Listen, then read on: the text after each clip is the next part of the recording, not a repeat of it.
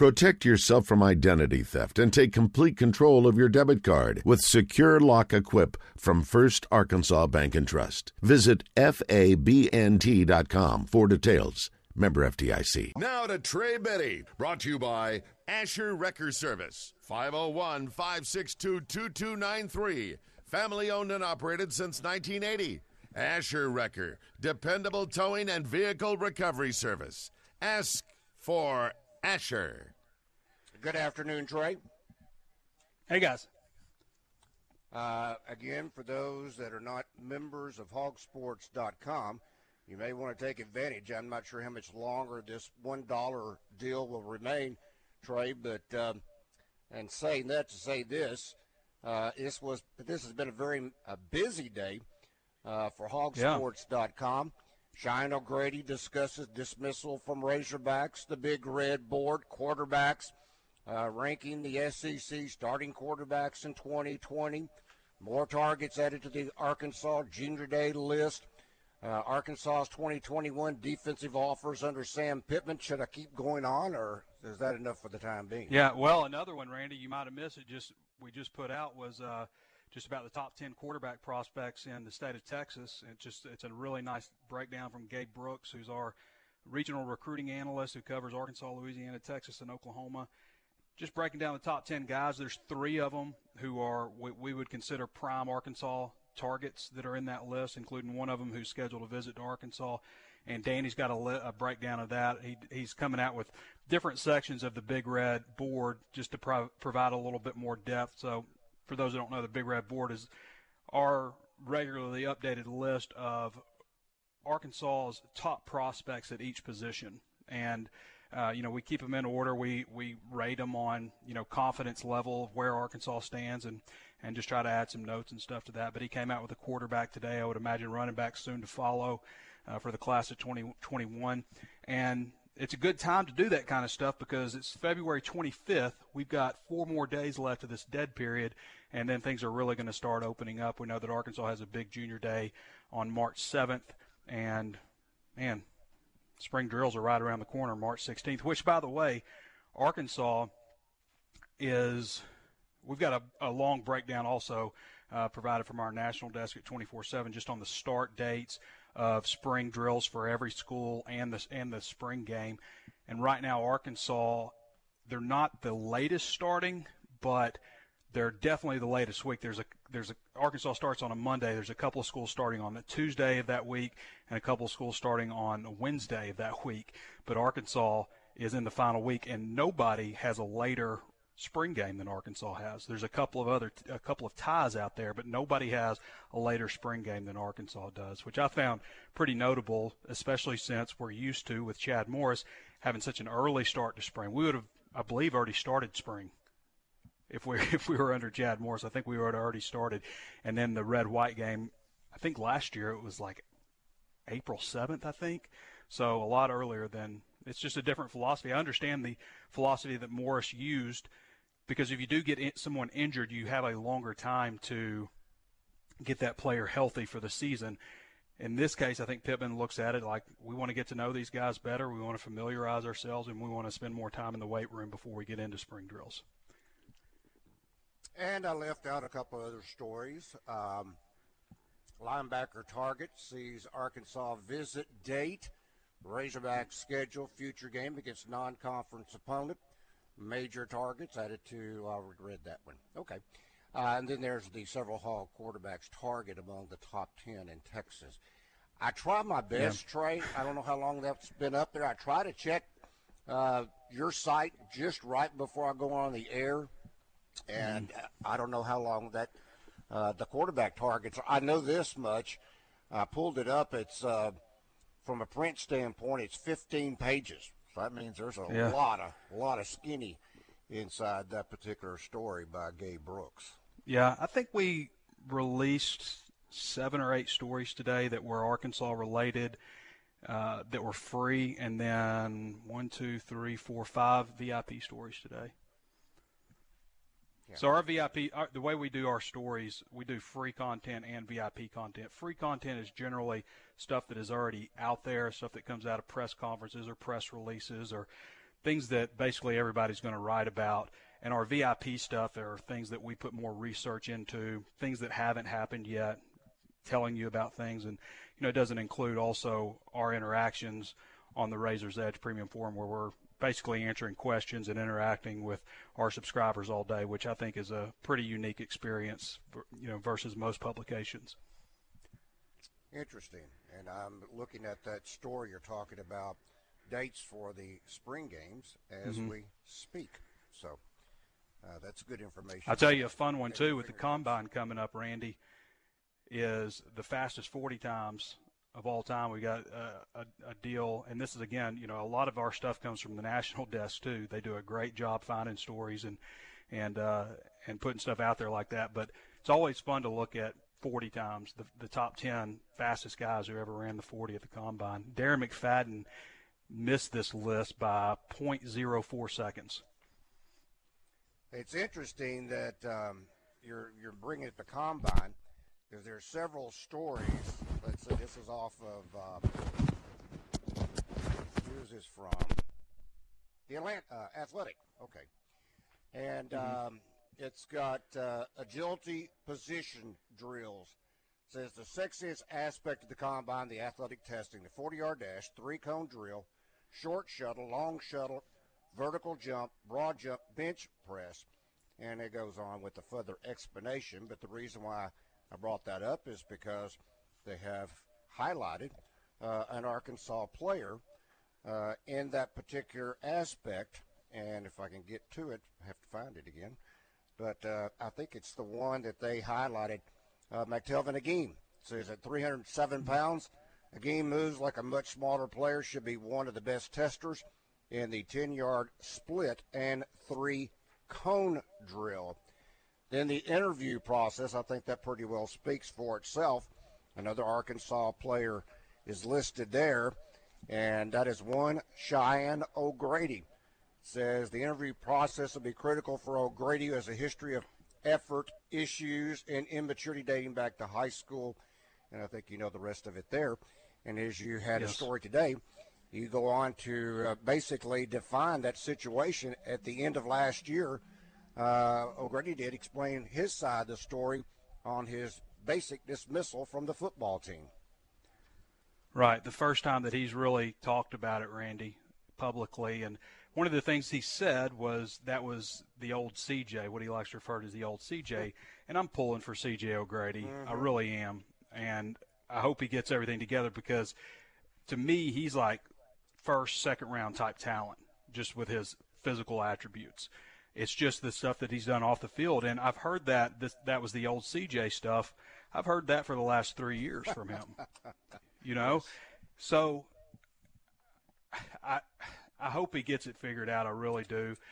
He's got a world of talent, but that's going to hurt them. That's going to hurt him, no question, in this process. I mean, he was electric at times for Arkansas, but I can remember going back to Brett Bielema pretty early in his career. I mean, I think Brett had been here a few years, and he had this long streak of not getting a player arrested. Do you remember that, Randy? I mean, really throughout Bielema's tenure, you could pretty much count on one hand all the players that got arrested under him.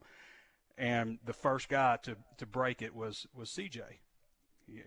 Had an arrest.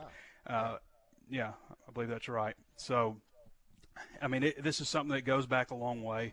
Certainly pulling for the guy, and I think everybody is, well aware that he's just had some issues. Doesn't make him a bad person. He's just some decisions. And I'll say this too. I know that coaches ask a lot of these players, and he brought up his body being just physically kind of worn out, but probably would have been a better way to approach that than telling coaches that he didn't want to go to the game. I think he said the Alabama game, but I believe his last game, he said after the Alabama game, but I think his last game, maybe it was Alabama. It was Alabama. Yeah, because here's what happened.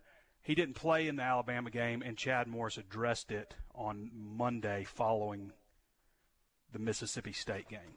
I believe that's how it worked out. So he played in the Alabama game. He had 4 catches for 13 yards and a touchdown, the only touchdown of the game for Arkansas.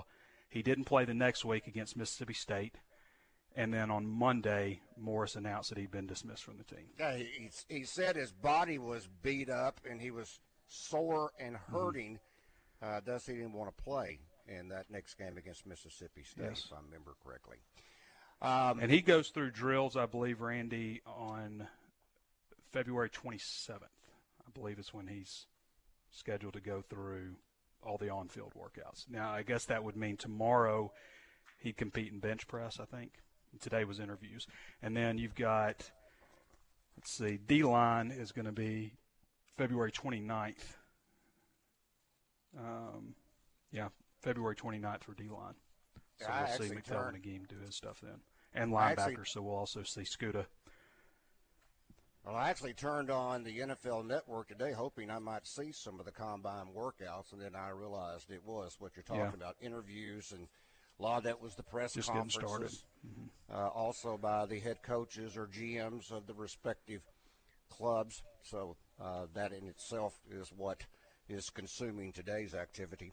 I haven't had a chance to compare, but the Big Red board, you talked about the quarterbacks. How does that compare with the article by Gabe Brooks concerning the quarterbacks in the state of Texas?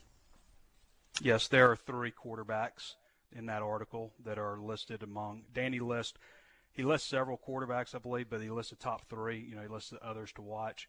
But those top 3 quarterbacks are listed among the top 10, led by Caden Salter, who's the top quarterback in Texas right now and is scheduled to take a visit to Arkansas pretty soon here. So, all right, from our got to sign a big-time quarterback in every class, Randy. Yeah, exactly. That's the way it is now. Yeah. From our Keith Lee Service Company live fan feedback, Alvin says, Trey, can you compare Traylon Burks with Anthony Lucas? Different players, I think. Now, Anthony Lucas was certainly a great one, but I would say Lucas is probably lankier. Burks is different. Burks I would compare more to a guy like Andre Johnson, and I know that's a lot, but when you consider that he's 6'3", 223 pounds, that's about the same size. And so, yeah, I guess I would say that Lucas was a great Razorback receiver, and Burks is going to be a great Razorback receiver if they can get things figured out at quarterback. I would like to see, with Burks, I would say probably a little more versatile in what he's capable of doing just because he is such a big-bodied guy. I think that Burks is someone with the numbers that they have at tight end is maybe a guy you look at putting him in some certain situations so he can run some tight end because they only have 2 scholarship guys coming back next year, including one who was a former walk-on. Also lining him up at wide receiver. I think you do a lot of end-around stuff, continue punt return, kick return. I mean, he's a guy that really has to touch the ball. I would like to see his touches triple from last year to this year. No argument there. Also from our Keith Lee Service Company live fan feedback, Blake wants to know, ask Trey if they have a baseball guy. A baseball guy. Would Pete qualify in what for that? Capacity? Oh, Pete. Yeah, Pete does our baseball stuff. We've also added Mason Choate to the team, who's interning with us, who's going to help with some stuff like that. He does a really good job. Shout out to Conway, Arkansas. He's from there. And, so Mason's going to help with it. But Pete is our primary baseball guy. He's been at every game. We've covered every game this year. Is he headed down to Houston? He's not headed to Houston. I'm not sending him that far. Open up the pocketbook, big guy. Come on. Yeah. Okay. I see that Pete going, yeah. We'll send him to Omaha if that happens. All right. That's a great idea. I love that thought of going to Houston, boss man. But we'll wait for Omaha. Okay. All right. I mentioned also that there was another article on Hog Sports that was breaking down all 14 quarterbacks in the SEC, give them a rating. And I do believe coming in at number 7, if memory serves me correct, was Felipe Franks. Do you kind of agree with the pecking order? I was really surprised who they had at number 1, the incoming transfer quarterback from Stanford, who is down at Mississippi State. Well, the quarterback at Mississippi State from Stanford is going to end up putting a lot of numbers in this offense. I mean, that's kind of a safe, out-of-the-box type of pick, I guess you could say. Jamie Newman at Georgia is going to put up some numbers, too, in that offense, and certainly has a really strong resume, the transfer from Wake Forest. Kellen Mond, I just think Kellen Mond is overrated. I don't think he's a bad quarterback, but I'm going to tell you right now, when we look back at this at the end of the season, Kellen Mond's not going to be the third best quarterback in the SEC. And I get that he's a veteran now. He's been there a long time. I just view him as fast, but not like fast enough, and just kind of mechanical. Not super smooth as a quarterback. I don't know. I just haven't been blown away with him. And I don't mean to run him down. I mean, he's beaten Arkansas 3 years in a row, but that's just kind of my opinion on it. Kyle Trask certainly emerged at Florida when Felipe Franks went down. Mac Jones, is Mac Jones going to be the starting quarterback at Alabama when this thing shakes out? I think he probably won't be. Bo Nix, number 6. I mean, I think he's got a bright future ahead of him, I guess, but you know, he didn't. I don't think he was exceptional as a freshman. Of course, there's a reason that it's pretty rare for a true freshman to start right out of the gate, but he did. And then, of course, Felipe at 7. Terry Wilson probably could move up a little bit on the list. I mean, he's a guy you kind of forget about because he was hurt last year. So I think that's 8. Who else is next? I think they just got kind of a list of alsos after that, don't they? Yeah. Yes, exactly. Yeah. All right, let's get to Ethan. Ethan, good afternoon. Do you have a question or comment for Trey? Yes, sir, I do. This I don't know if y'all commented on it yet, but I was going to ask, like with this stuff going on with Contrail, does that open up like a scholarship or anything, or is that already counted against this year's class? And I was going to see if Trey could comment on if there is anybody else out there that we could look for. Yeah. Again, you know, as I was saying yesterday with Cottrell Wallace's situation, it sounds awful, Ethan. Obviously, and I just, you know, I think about the families and all that stuff involved, and it's a bad situation. Having said all that, I'm, you know, going to reserve judgment until everything comes out. Doesn't sound very good, obviously. That's just kind of the way that history has taught me to look at things. As for how it impacts the scholarship, it does not impact it in any way, really. You cannot sign someone and they don't make it to campus and then it open up one. You just lose that scholarship. That rule was changed back probably in 2000, around 2009, 2010. Houston Nutt signed. Actually, it wasn't changed then. It was altered and then changed further later. So Houston Nutt signed 36 players or something ridiculous one year, and the reason was he wanted to sign and place them. And there was this huge overreaction to it because it looked ridiculous. How do they sign that many? But he was just signing and placing, which was a common practice back in the day. You sign them, send them to a junior college, and you've kind of put it's not binding, but you kind of put your stamp on them when you send them away, you know.